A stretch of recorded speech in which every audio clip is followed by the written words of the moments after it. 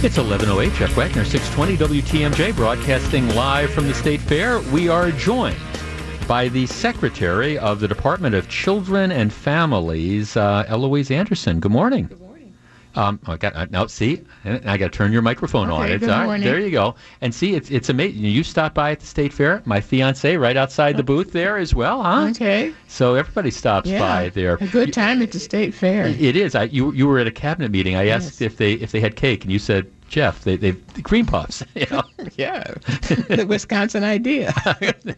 Well, that's right. You can't go wrong with that. Hey, let's talk a little bit general. First of all, what does DCF do? Well, tell me a little bit about the Department of Children and Families. Well, we actually have three program areas. One, which is dealing with people who have barriers to work.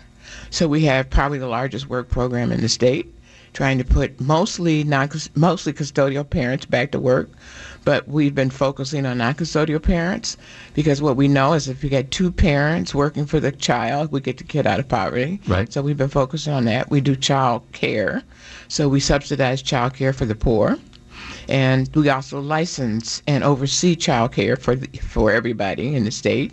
And then we have the third piece, which is Child Protective Services, which the counties by and large run. We run in only one county, and that's the county of Milwaukee. Milwaukee County, right? Yes. Other than that, it's run by all the counties. You know, one of the things we've talked about a lot on this program has been, particularly with the Attorney General, has been the explosion of heroin, opioid problems. And I know that's something near and dear to your heart as somebody who, deals with, the impact on children. I think we have two problems. I know on the eastern part of the state, we have heroin and opioids. On the western part of the state, we have meth. Really? And meth and heroin are really undermining families. We have children coming into out-of-home care, which means coming into foster care from families we've never seen before.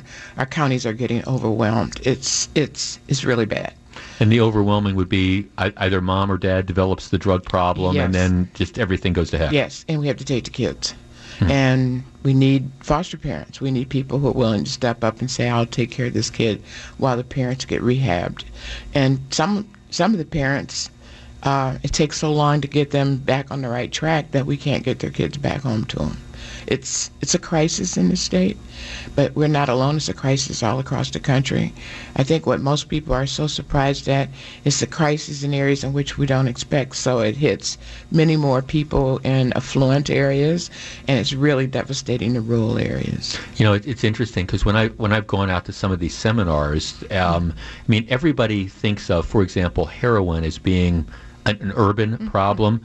And the truth is, it's not. You have these stories in the suburbs about, kids that maybe they start by, raiding their mom and dad's, medicine cabinet, and then, so you get the prescription drugs, and then it leads to heroin. And you see, I'm sure, the same thing with adults, who are responsible for children, and then can't take care of them. And sometimes it starts with an injury that you're trying to heal, or a tooth or something like that. But one of the things the governor has done is put $5 million in the budget. I'll be glad when the budget gets done, so the counties will get this, trying to deal with some of this issue. I want to talk. You talked a little bit about W-2 and that. There was a time in Wisconsin's history where we were, but before you had the welfare reforms, we were kind of a magnet. Now things have really changed dramatically, and I'm not sure enough people know about how W-2 has really kind of worked and how few people are participating nowadays. Yeah, back in 1996. It may have been even a little earlier than that when Tommy Thompson was the governor. He changed from AFDC, Aid for Families with Dependent Children, to what he called Wisconsin Works, which is W-2. And we call it W-2 because we want people to think about this like a job, like when you get your W-2 form. Okay. And so back then, we dropped a lot of people off the rolls. Then the recession hit, and so we had our numbers go way back up. And when Governor Walker came in, we changed our thinking again around W-2. And what we decided to do was not put so much emphasis on the change on the people who are getting services, but on the people who are providing the services. So we put a performance system in place, and now we've had probably the lowest number of people on W-2 than we've ever had in the history of Wisconsin. We've stopped being a magnet for people coming on what we call welfare. Right. We might be a magnet for other things, but it's not that anymore. If you come on our program, you're going to work.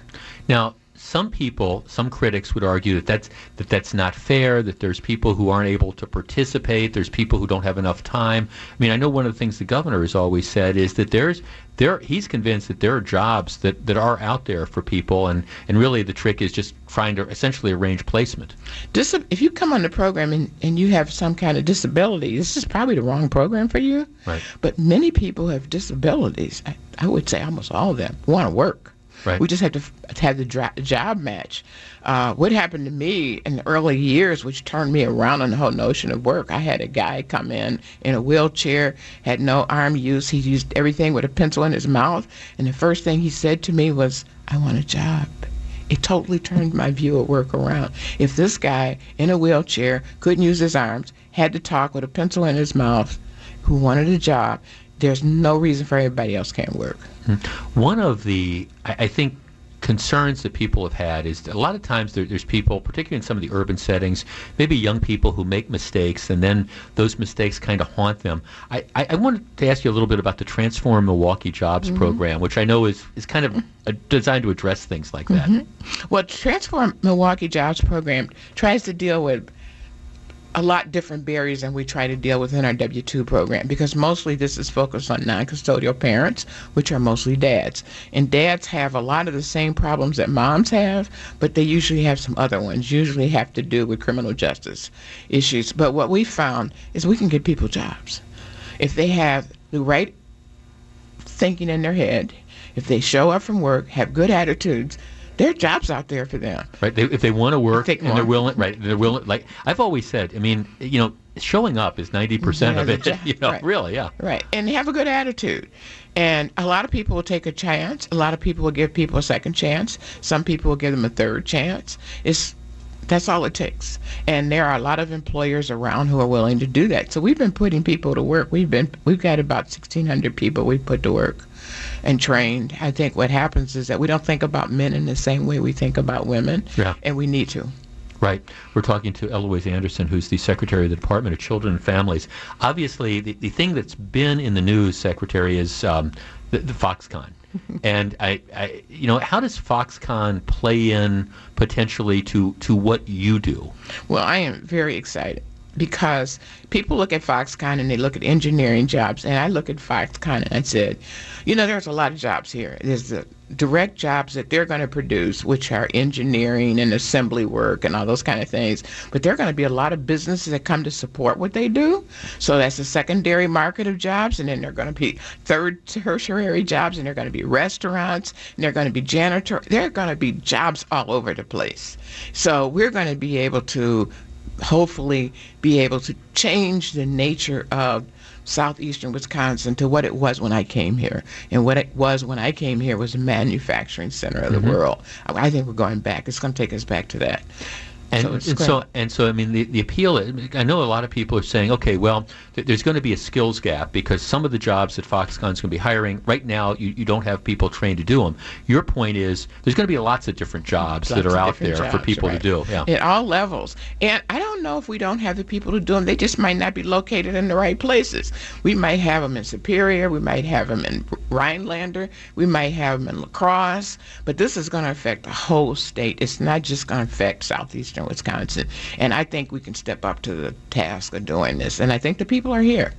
We don't have to go looking someplace else. And, we talk about engineers. We think about Madison, but Milwaukee has the Milwaukee School of Engineer. Do we ever put that on the top of our list? It's on the top of our list right now. So I think we can do this. And our tech schools, I think they're going to be putting out all the kind of secondary people we need. We can do this. I'm so positive about this. Well, the thing I've been saying for the last couple of weeks since this news was breaking is how would we have felt, a week or two ago when this announcement was coming out if we woke up and saw that this was going to Detroit instead of going to southeastern Wisconsin? I mean, I guess that's the way I look at this. And I understand that there's an investment, and you hear the arguments about corporate welfare and all, but it could be a game changer for this. Well, I don't think you get something for nothing. I grew up believing that everything has a cost to it. our cost is small compared to what Foxconn is going to be bringing in. And I just think we have to learn that some things you have to pay a little bit for. And this is one of those. So I don't think that what we're giving up for them to come is even close to what we're going to get back with this. So I think for Wisconsinites, we need to have a very positive attitude for this, because this is bigger than just Foxconn. This will turn the whole economy of the state around. Eloise Anderson, the Secretary of the Department of Children and Families, thanks for joining me from the State You're Fair. I welcome. appreciate it.